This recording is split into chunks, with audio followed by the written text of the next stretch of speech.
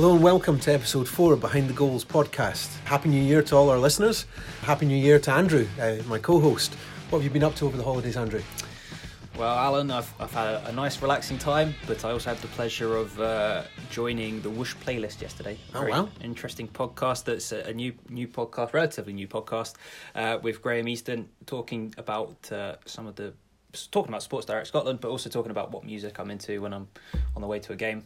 So really interesting, a lot of fun to take part in, and our listeners can get involved by listening to it, but it's on our Twitter feed. Pin to the top. Bit of a mystery for you all. What does Andrew listen to when no one else is there? Absolutely, yeah. I know it was difficult to get the right balance between guilty pleasures and everything else. All of mine would be guilty pleasures. And what about yourself? What have you been up to? Just a quiet Christmas and New, really. A couple of Wraith Rovers victories as well, though. We did really well against Stranraer, got a 3-0 victory. It was 3 going on 6, and a very hard-fought victory just on Tuesday night there against East Fife. It's always nice to get a derby win. 3-2, we just pipped it at the end. They looked an awful lot stronger than they were early in the season when we beat them, so really pleased to get that win. So today on the podcast, we're talking to Louise Strutt of Foundation of Hearts. For those of you who are not familiar with Foundation of Hearts and what's going on there in Gorgie in Edinburgh, the Foundation of Hearts have got a structured deal in place to eventually buy the majority share in the football club from Ann Budge, the current owner, and her company is Bidco and then some numbers. Forgive me for not remembering the exact name of the company, but it's Ann Budge's capital that was put up to buy the majority shares from the previous owner, Vladimir Romanov, who left the club in a bit of a mess, and that's an understatement. So we're going to be talking to Louise about the journey that they're on and have been over the last few years and what the next few years holds for them. So we've been joined by Louise Strutt from Foundation of Hearts. Thank you very much for joining us, Louise. Thank you for asking me. Pleasure to have you here. And I suppose the first place to start is really, could you tell us a little bit about yourself, your background, and how you perhaps got involved in Foundation of Hearts? Yes, my background, I came from a tax and accountancy background, having trained as a chartered tax advisor with PricewaterhouseCoopers. I then went on to train as a chartered financial planner. And then I decided to set up my own tax and financial planning practice, having then become a fellow of the Personal Finance Society. So a strong financial services background was really where I came from. How did I get involved with the Foundation of Hearts? Well, I suppose having been a Hearts supporter and standing on the terracing since age 4, I didn't really have much choice. I've been a season ticket holder for as long as the Wheatfield stand has been built, and was very proud of having the same seat until recently when Anne decided to turn it into a tunnel. But I'm currently squatting in the new shiny main stand, which is enjoyable, I have to say, so I can't complain. Good. And when did you get elected to the board? I was...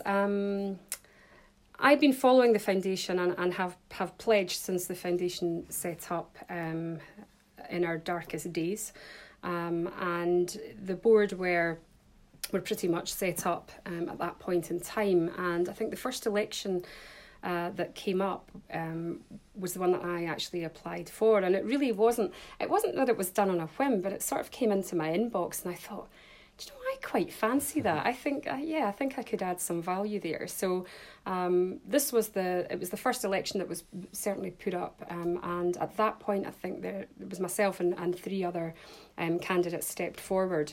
It was almost like stepping into the abyss, because actually you didn't know what you were letting yourself in for, and you were having to do all these questions and answers, and you didn't know what the answers were. But I know enough about my club. I certainly follow it avidly, not necessarily just what's happening on the park, but obviously what was happening in the boardroom at the time. Being a fan from such a young age, and being as passionate about my football club as I was, and ensuring that it's, we're never going to enter those dark days again. You have to grab those opportunities, and I'm absolutely delighted that I did. So I've been on the board now for 2 years, really the first elected member, so I quite like to talk that up quite a lot. Absolutely, yeah. Was it purely a blank slate in terms of your expectations of the role, or what did you think it might involve, and what does it involve in reality? At that point, I had really no idea.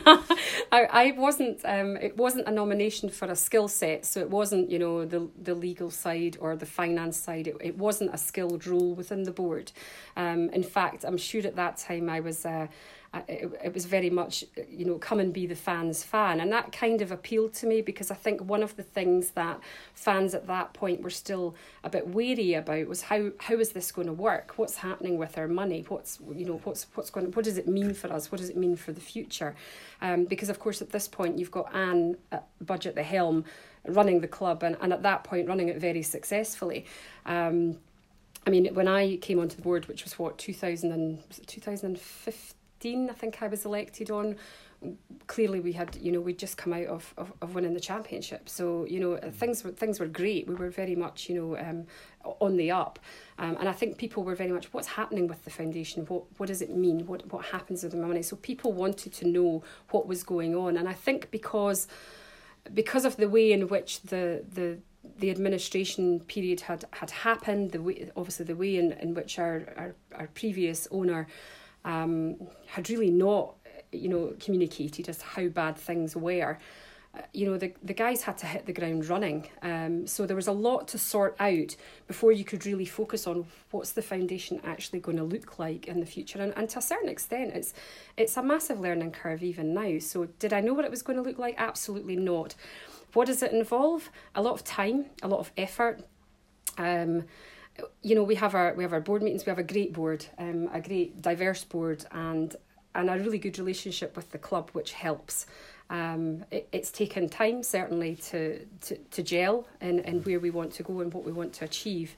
But I think it's working really, really well at the moment, and just incredibly exciting times for the foundation at this point in time. We've achieved so much in a short space of time, that certainly shouldn't be forgotten. But the time element is sometimes hard, but it's incredibly rewarding. And you know, as a Hearts fan, it's an absolute privilege to sit on the board, basically speaking for 8,000 members month in and month out. As you say, you've done a huge amount. I think most people would consider the Foundation of Hearts to be the kind of leading fan ownership group in the UK, if not one in Europe, you know. So I think that's a really strong story that's developed, and it's quite nice that it's come from Scotland, and absolutely, and that, you know, you're in the Premiership as well. Obviously, we've got Motherwell as well that are in a similar position with the Welsh Society, and I know that you've spoken to them a lot as well. So a really good story, I think, for supporters. If we could just take a step back and see kind of how it came to this position, because last week we had Dave Nichol on from St Mirren. He was talking about how the Supporters Trust agreed a deal for a similar deal to yours. Theirs was over 10 years, but they did theirs from a position of strength, so to speak. The club wasn't in any major financial difficulty. That wasn't quite the case with Foundation of Hearts, was it? And how you came to get to the position you're in now? God, no. I mean, we... the club was on its knees. I mean, Scott Wilson, our stadium announcer, had stood up and basically, I can't remember off the top of my head, it was either Partick Thistle, I think, that we were playing, and said this could be the last time they play the Hearts song at Tynecastle. And for someone who is as passionate about their club, you know, you went home with a very heavy heart that day, thinking this can't possibly happen. What was the level of debt again that the Romanov regime had racked up? God, was it well over? Was it not over 20 million? That's the figure I had in my head. It was 20 plus. It was well over 20 million. It was quite incredible, to be honest, and. Surprising it was allowed to continue for as long as it did, but thankfully, with the foresight of the founder members of the foundation, there was an organisation ready there, you know, to act when it really did. The tables really did turn. You know, from a finance background, I always watched Yukio Bankus a lot, and I always said, as long as they're regulated in the UK, we should be okay, because he can't go under, he can't go bankrupt. And then, of course, when the FCA rescinded their regulated status, that for me, that was it. We knew what was coming, and there wasn't a Hearts fan really sitting there thinking this is good for us, you know. And don't get me wrong, we'd come off the back of some fantastic Scottish Cup wins and achievements, but you know, when we faced, our bleakest days, they paled into insignificance with the fact that we could actually lose the history of one of Scotland's oldest clubs. And for a Hearts fan, that was a very, very painful time, very painful. You mentioned there about the kind of original founders of the foundation. One thing I wanted to ask you was, do you think that they set this up knowing that this was going to happen, or was this something that they felt was the right thing to do anyway? Thankfully, yes, they did. Yeah, they had that hindsight. They had the foresight. I mean, our founder members, Alec Mackey, who's still involved in our governance committee at the moment. You've got Jamie Bryant, a businessman from Edinburgh, Brian Cormack, who of course was chairman of the Foundation of Hearts up until last year, Donald Ford, of course, who played for Hearts for over 11 years, and indeed Gary Halliday, who still serves on our board. And Gary, has the man works in building and he's absolutely wasted in it. Some of the ideas he comes up with for the foundation in terms of raising our pledge numbers and keeping people interested is phenomenal. The enthusiasm that all 5 of these guys had should never be understated. And thankfully they were there and they had the foresight to look at this, to pull together the fans groups, and I think we have to also make mention of the guys at Save Our Hearts. Gary Mackay, of course, the caretaker. Let's be honest, that's who he was. Gary's he's a great guy, and a real a Hearts man. He just lives, breathes Hearts. And alongside him with some of the guys from Save Our Hearts, Dougie Masterton, who of course is a huge supporter still of the Foundation of Hearts. These guys were all prominent in pulling this together and saying how can we get out of this mess, and of course they did approach Ann Budge, thank goodness, and the rest, as I say, of course, is history. But if it hadn't been for the foresight of these guys, I really don't think we would be sitting with the club at this point in time. In my eyes, these guys are our legends, and will remain so, I would hope, as long as our club does. So the foundation, the bid itself, getting members signed up, was it ever a hard sell to fans? Were there any? Do you still have skeptics of fan ownership or the model that you're trying to you've developed at the club, or are people now really just seeing it's the only option? It's a difficult one, I suppose, because we've never, to a certain extent, never really gone out and asked our members, how do you feel about fan ownership?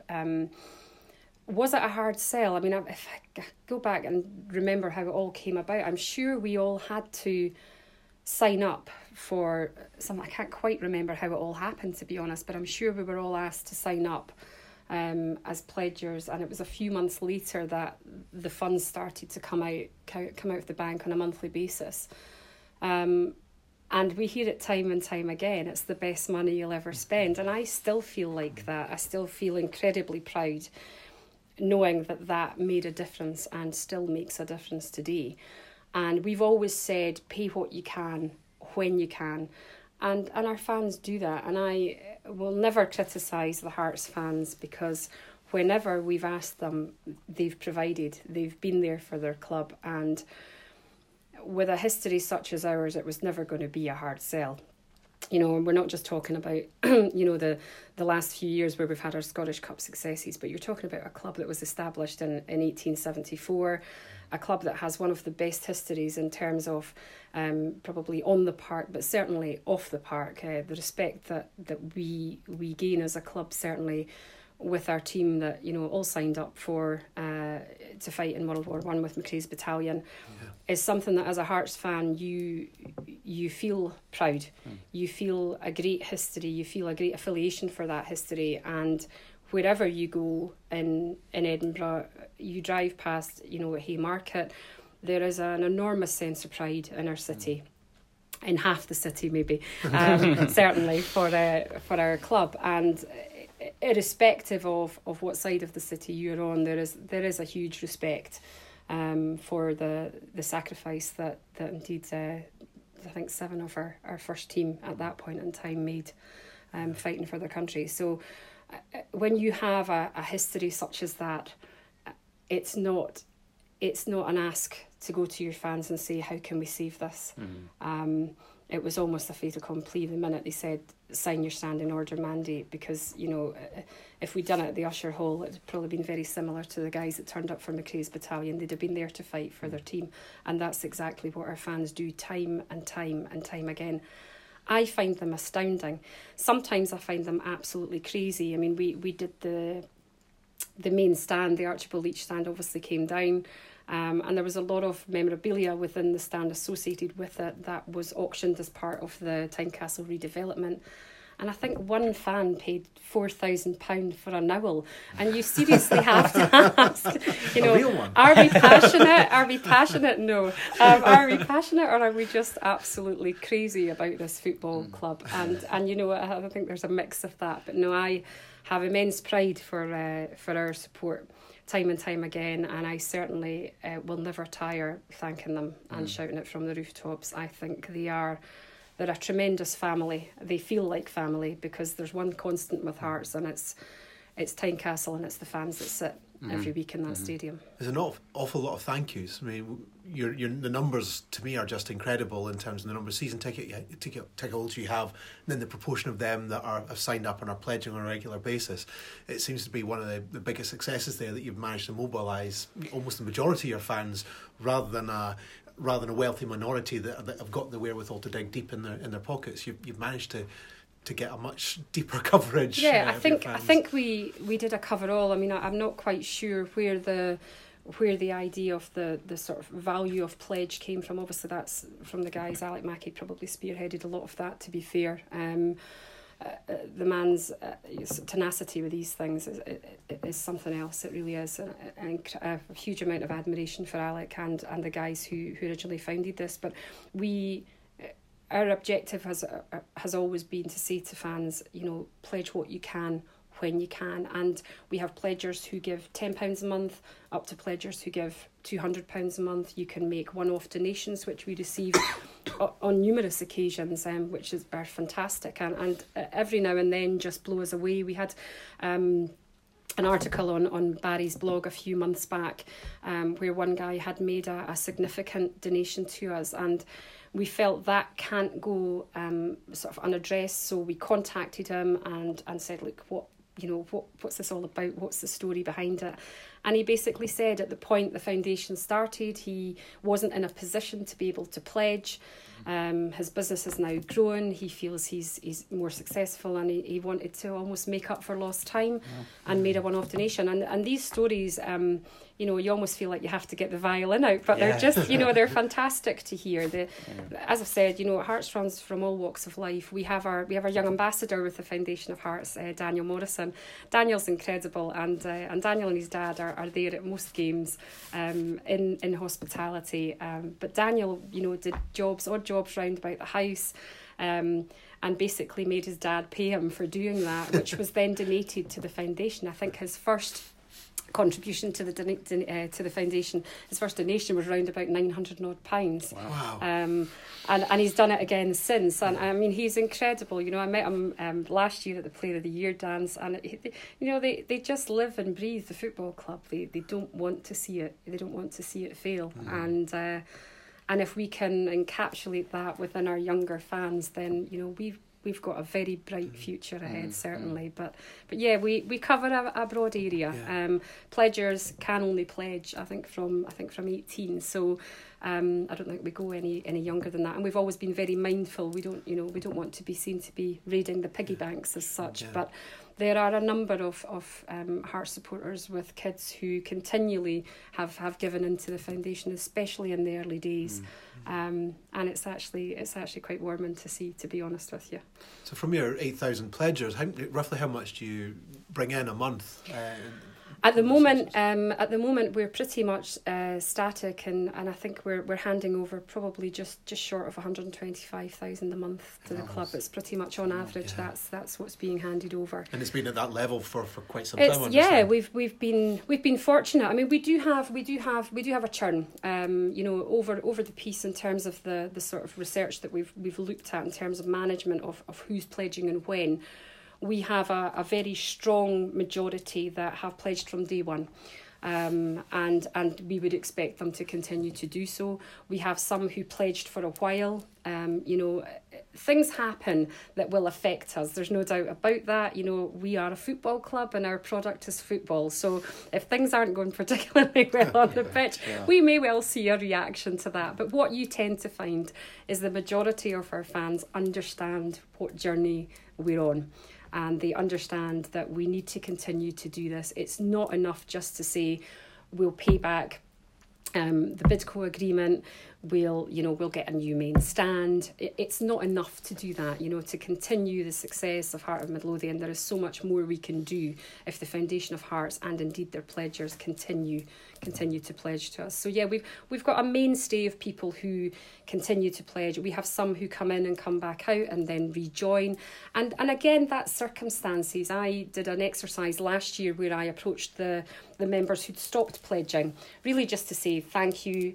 Your maroon points are still saved, and if you do want to come back, please do so. But we are looking for feedback. What's stopped at this point in time? And actually, the none of them came back and said it's because of what's happening on the pitch. The majority of them came back and said it's purely just a change in life circumstances. Yeah. But we see people coming back regularly. We see a lot of one-offs, and I hope we're going to continue to attract our younger fans as they move forward in life too, because they really are the future of the foundation and ensuring its continued success. You've been aided by some phenomenal marketing. I think it has to be. I think that's fair to say. I don't think we had a couple of weeks ago. We had Stuart Fuller on from Lewis talking about the kind of match day experience at the club there. Yeah, their beach posters, huts and yes, posters fantastic. Yeah, you must be the equivalent for the process in actually buying a club in terms of the things that you do for your supporters and the kind of rewards that people can collect. And just tell us a little bit about how that works, because that's quite different from a lot of other. It is, and we have to be very mindful in terms of what really is a reward, because it's not really. It sounds terrible, but it's not anything of significant value as such. We have to be really mindful of that, but really. I think when you have someone who is continuously donating and pledging on a monthly basis, you can never say thank you enough. And one of the first, I think, incentives that we had, which actually came from Dougie Masterton, who I'd mentioned earlier, was the idea of our tribute strip. And it's not often that anyone in the UK can say that my team wears my name on their shirt, but there are 8,000 Hearts fans who can say that. And I might add, we were undefeated every time we wore that shirt, so it definitely was lucky. But it was a great incentive, and basically that was on the basis of if you have pledged X amount and you reach so many maroon points, then you will be entitled to get your name on the shirt. We still made them pay for the shirt, but they were entitled to get their name on it. And I mean, just little things like that. But the success of the tribute shirt was really quite something. And I still think people are blown away when they see it. It took a long time to bring it to fruition. And thanks again to Gary Halliday's tenacity on that one. It was just... it was really another proud moment to say, right, where's my name? And I mean, Facebook and Twitter, the week that the shirt came out was just people with, the red circle round their name. I'm here, So it was great. It was a really good talking point. And, I came to St George's last year to speak at your summit. And some of the English clubs were absolutely blown away by it. So it had a great response, and there are still a number of Hearts fans who wear it with pride. A few indeed who framed theirs. So it was a great success. Our other rewards really are just a thanks when they get to a certain level as to how much they've pledged. We have a plot ceremony when they reach a certain level, where we provide them with a certificate, and they are given a plot on the pitch at Tynecastle.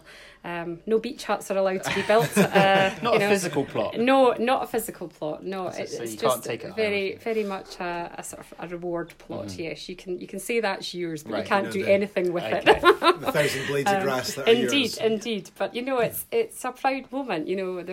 you'll know this yourself. I tend to find when you're talking to the pledgers at our plot ceremonies, which we're trying to have at least once a month, because we've reached a big number of members who are now reaching that threshold. But, you're taking someone out... out of the Gorgie suite and letting them walk onto their plot, sometimes much to our groundsman's dismay, as you can imagine. But sure. But you take them out, they get their picture with their certificate, and it's a really proud moment. You've saved your club. Mm-hmm. Why shouldn't you be thanked for it? And and it's a great day. We get them round about sort of 12 o'clock, give them a bacon roll and a cup of tea, and we have a couple of the players will come along and present the plots. Usually Anne or Craig turn up for that too, which is great. We get a lot of support for the club on these days, and I've not had anyone leave saying they haven't had a great time. So it's been fantastic. They're very, very difficult to organise. Sure. Obviously we have to try and do that around club commitments, around player commitments, around telly and televised games, but yeah, we're working our way through them, and I have to say it's a great few hours to spend at Tynecastle and just to hear people's views. We also have been recording each of the pledgers when they come to the plot ceremony, which eventually will go onto a touch screen in the museum. Wow. And that's recording their favourite moments at Tynecastle. So there's quite a lot of repetition, but actually I'm hoping our next plot ceremony's in January, 14th of January, and I expect we might get some new favourite moments. I'd expect the Poznan after the 4-0 thrashing of Celtic might well be mentioned from now on. That may well overtake our Bayern Munich win. Have you identified the four spots on the pitch where I think that will come. I'm sure Gary Halliday usually deals with our turf cubes. We have a sort of commemorative turf cube that people who have reached the level of plot ceremony can purchase, and it's basically a piece of turf that's within these glass cubes that they can purchase on the day again that goes towards the club. Quite how they do it, I have no idea. It takes a run up to Loch Gilphead every now and then with a roll of turf from Tynecastle. But yeah, there is it's a proud thing. It's a proud moment, and it's a really good day, and I think the fans, they really appreciate it. Now it's good, but of course now we're moving on to our certificates. We've got the 1956 club, the 98, 2012, whatever it is, clubs that we have, where we give them a certificate as well. So they actually get to come into the museum. We do those on a Wednesday evening.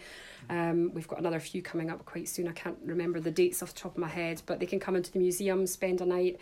Gary Locke deserves mention here, because since coming on board as ambassador, Gary's been absolutely phenomenal in the support that he's shown to the Foundation of Hearts. So he gives us a lot of his time over and above. As a Wraith Rovers fan, you're welcome. I'm upset about that. Do not talk about Gary. He's a proper Hearts man. But the love he has for the club and the support he has given the Foundation and the board has really been second to none.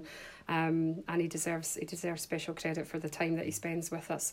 But yeah, he'll chat amongst people. They come in, they get to have a look around the museum as well, and obviously get their pin badge and their certificate. So yeah, the rewards they're minimal, but they mean a lot. I think that recognition doesn't need to cost anything. No. I think that's a thing that really strikes deeply personally with people, is to be acknowledged, to be recognised for what they've done, and to make that connection. Absolutely. And it's like almost everything you're describing. There's a personal connection between your pledgers and the football club. I think you're right, and I think it shows them too that we're working well with the club. It's important that Anne continually mentions the sort of 3 circles of Hearts now, where we have the club, Foundation of Hearts, and of course the charity Big Hearts, and really to try and work in tandem. We really want those to be working and gelling well, and I think it's getting there. It's taken a lot of time to build the charity back up again, because it was virtually, it was basically brushed to the side, as you can imagine, under the Romanov days. So Big Hearts have done a huge amount of work in the community. I think the difference that they make in the Gorgie Dalry community has been second to none. Craig, who's heading up the Big Hearts charity at the moment, is doing a huge amount of work, and there's so much still to do. But the kinship care programme that they do, which is fantastic, and if you're on the Hearts website, you'll see the work, the time, the effort that the staff and the club put into to promoting the charity and making these events work. Ann's there more often than not. You've got players coming in. They make a big difference to the community, and the area is probably, it's not been the most affluent of late. It's had its troubles as well. It used to be an area of industry. It isn't quite so much now, and there's a lot of families in that local area who need a considerable amount of help. Hearts this year, of course, for the first time opened up the doors on Christmas Day to families and to people who are homeless or very much just on their own on Christmas Day. And the staff are in there in their own time, basically, giving up their own time on Christmas Day to make these people feel that they have something or a place where they belong.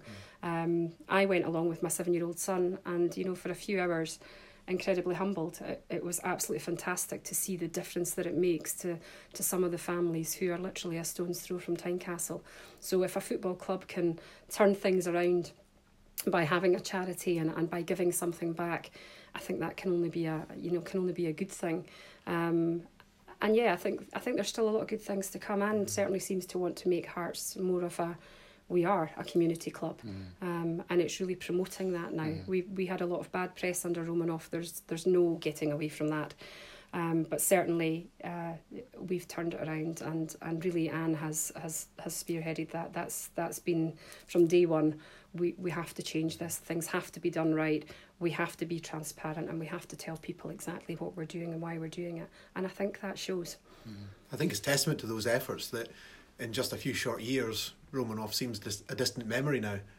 It seems like a completely different era, and it's not that many years ago that it does, and I think it's important that we always look forward, but I think there's a very strong lesson that we really should never forget, because that's when complacency sets in.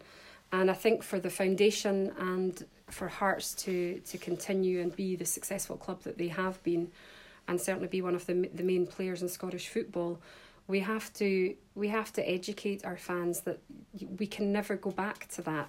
We can't let that slip, and that means that we do need to continue having all of our fans contribute to the club in whatever way, shape or form, whether that's season tickets, whether it's buying retail, whether it's coming along and buying your pie and bovril, whatever, contributing to the foundation. And we have a lot of crossover, and that has to continue. We talk about the sort of mass of our pledgers who've pledged from day one, and we really will be looking at promoting the sort of pledger for life. But whenever we put anything out about the foundation, we will always have some kind of response back saying, this is a pledge for life. I won't ever be stopping this. And my God, they've stayed true to their word, which is great. And we need to ensure that this happens. Hearts have to be one of the main players in Scottish football, and I hope that the journey that the foundation have taken and indeed are still on will really help other clubs who might find themselves in the same predicament, whether that's in Scotland or UK wide.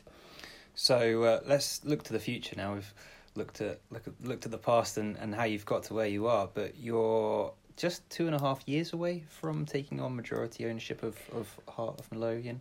How are you feeling about that? Excited, apprehensive. No, I think we've a very strong board. Obviously, we've been working through the governance strategy. And yeah, it is. Just tell us a little bit about that governance strategy, because that's a fascinating piece of work in itself. I think when most supporters groups go into taking on a club, it's been from a point of crisis, as we've said, and they've not really had that lead in time to understand how things are going to function. It's really been out of necessity that they've done it. You've had the kind of benefit of 5 years to shape how you think it's going to look. Yeah, I think as I said earlier, there were many things that had to be set up, pretty much hitting the ground running. So whilst governance wasn't at the forefront at that point in time, it's always been on the to-do list that this needs to be approached with the correct care, and it has to be a very strong document to take the club forward. And we're not just talking about with Ann Budge at the helm. We're talking about the future of Heart of Midlothian Football Club, whoever whoever is sitting in the main chair. And it has to be, it has to be robust, it has to be strong. And certainly when I came on the board a couple of years back, I was aware that there was, in the background this had been worked on, and indeed the board, working alongside a few other very influential individuals, have the governance committee, the governance working group, obviously headed up by Donald Cumming, who sits on our board, our legal eagle, who the man just has an incredible mind. And it's frightening, some of the work that he comes out with. Thank goodness I work in finance, is all I've got to say. But certainly the time and effort that goes into that really, again, can't be understated. The Alec Mackey still sits on the committee. Obviously Anne and Jackie Duncan from the club attend those meetings too. Our own board, and we have a few other individuals. We have Andy Adams from Heriot-Watt University. He's sort of head of economics there. Fantastic business mind, and really understands this. And the input that we receive from each of these individuals is quite something. I remember sitting at my first meeting thinking, oh my goodness, this is incredible.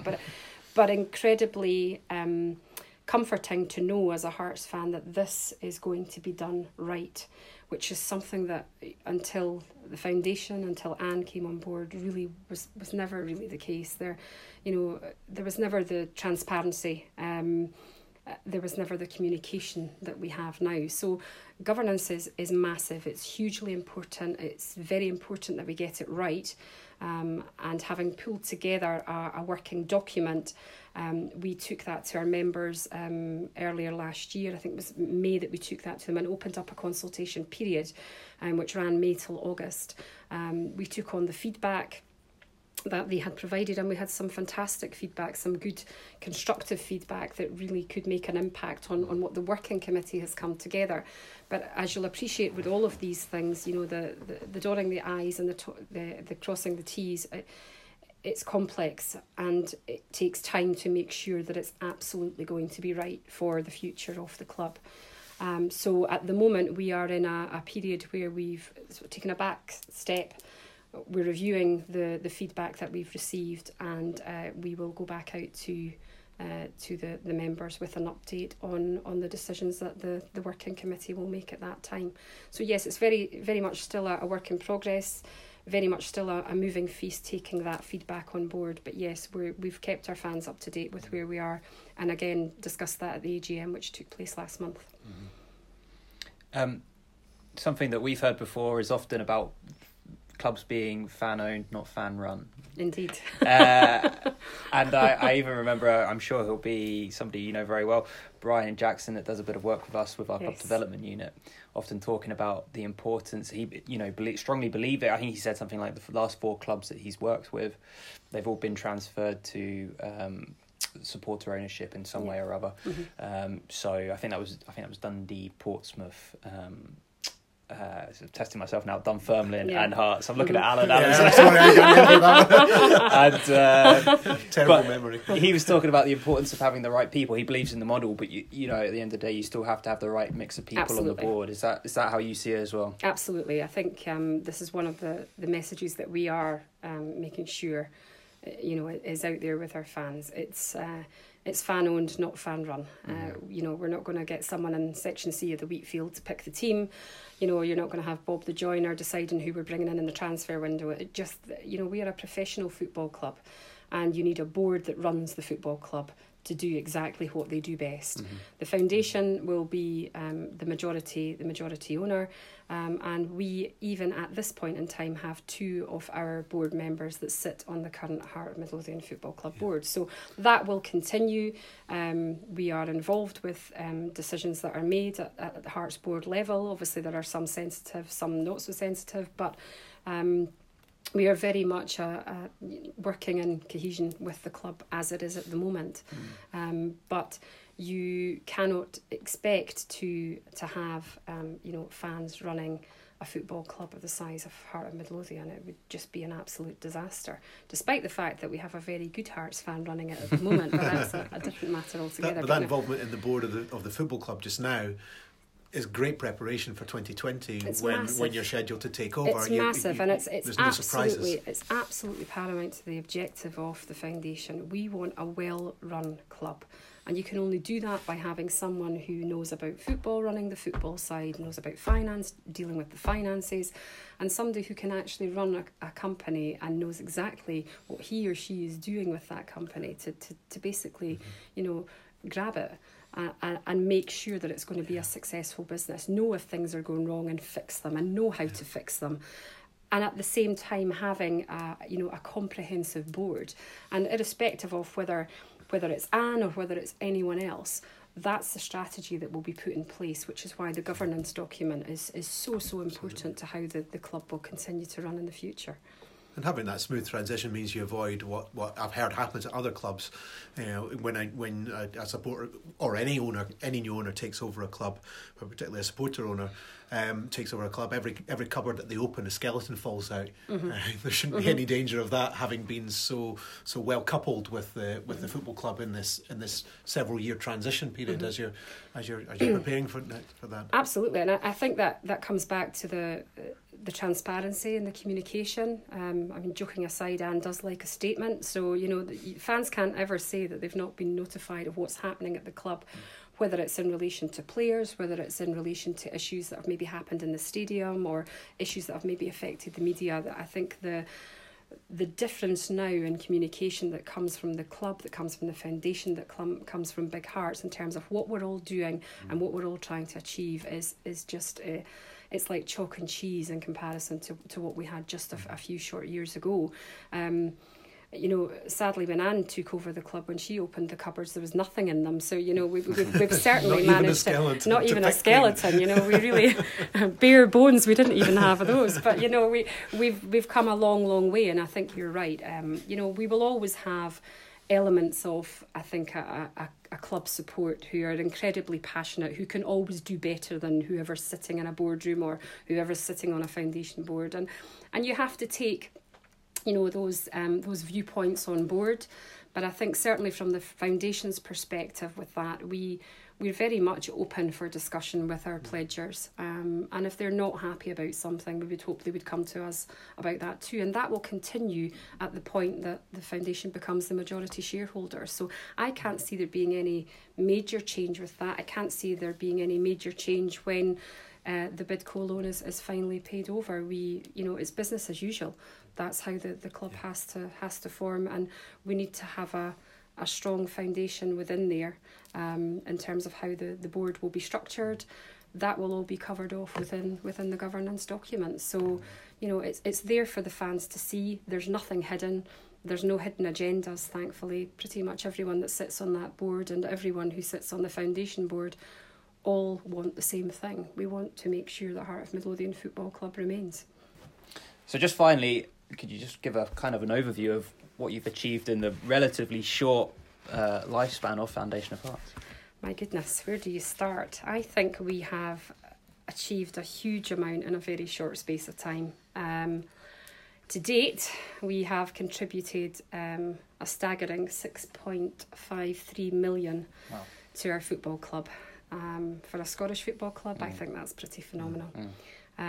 More than, I think, 2.4 of that has been put towards the Tynecastle redevelopment project. The original agreement was obviously to start paying Anne back after a period of time. Anne approached us a couple of years back. Actually, it was at my first board meeting, so it was very exciting hearing that actually we're going to build a new main stand, Louise, and I just couldn't believe it. We've always used the strapline, we stay, we build, and my God, have we built. We changed the Bidco agreement, having gone out to the members, and I think it was something like ridiculous 98% of the vote was yes, use the money in that way. That's been put towards the redevelopment project. Prior to that, we received a legacy from someone which was decided to be used to build the memorial garden at Tynecastle, and there's not many football clubs can say they have a place of solace for people to go and just think about their relatives, and especially those that have fond memories of the past. So the memorial garden is, I think, a fantastic attribute to Tynecastle. It sits in the corner.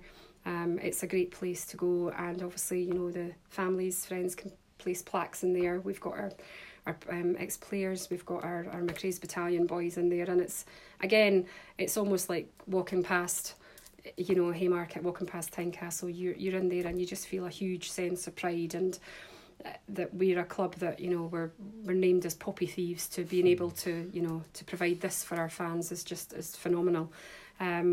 It's a really nice place to go. I think it's incredible that we have that.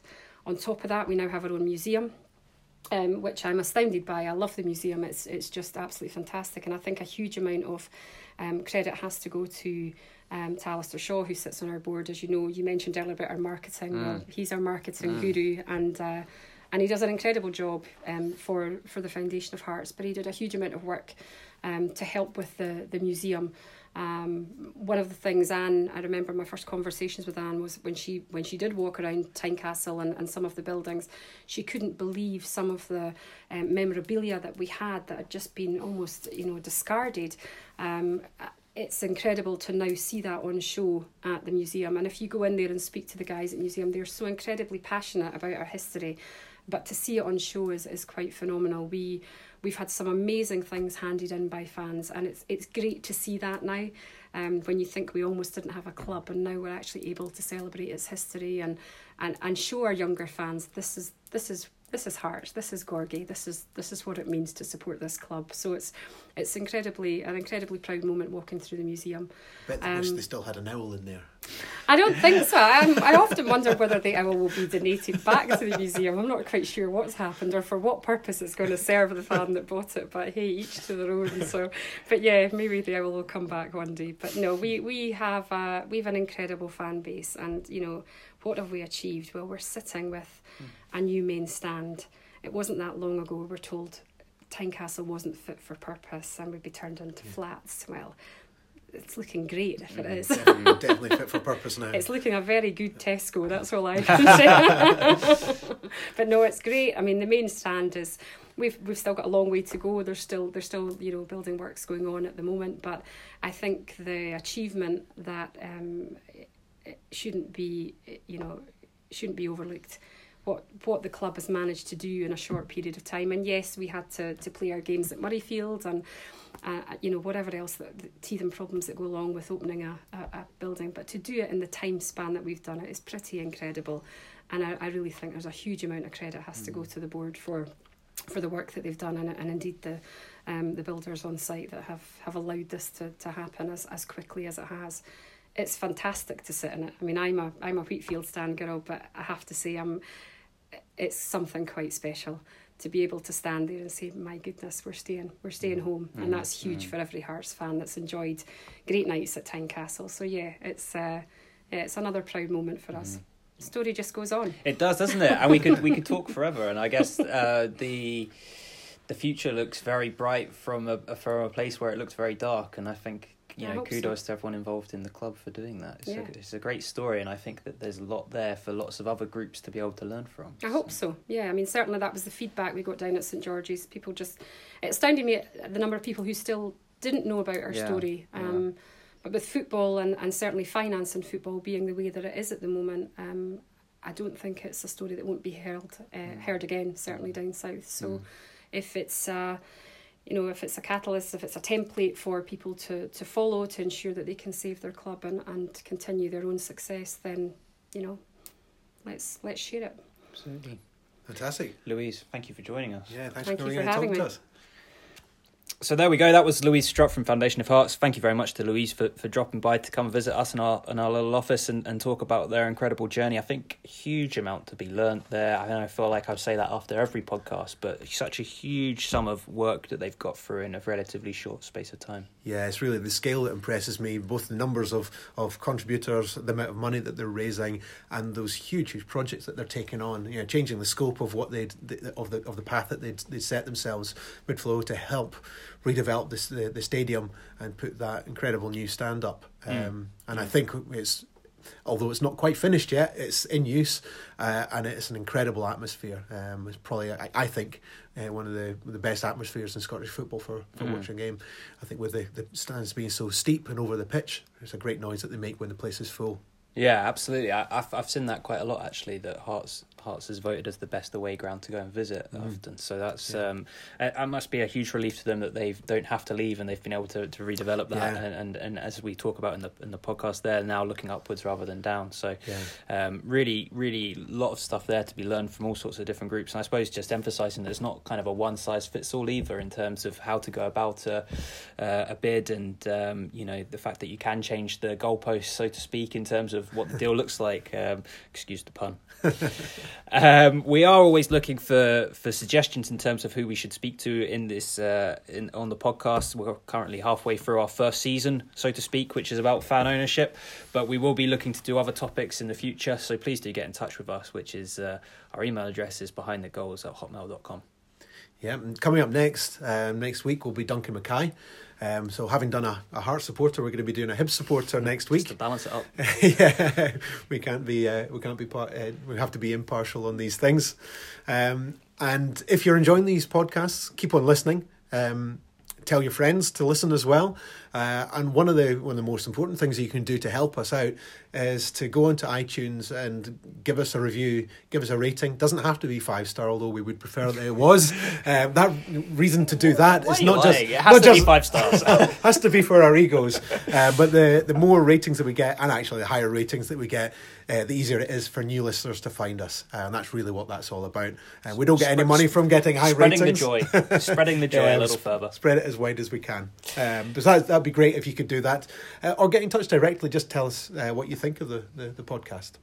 Absolutely. So thank you very much for listening. Hopefully you'll come back next week when we have Duncan, and see you then.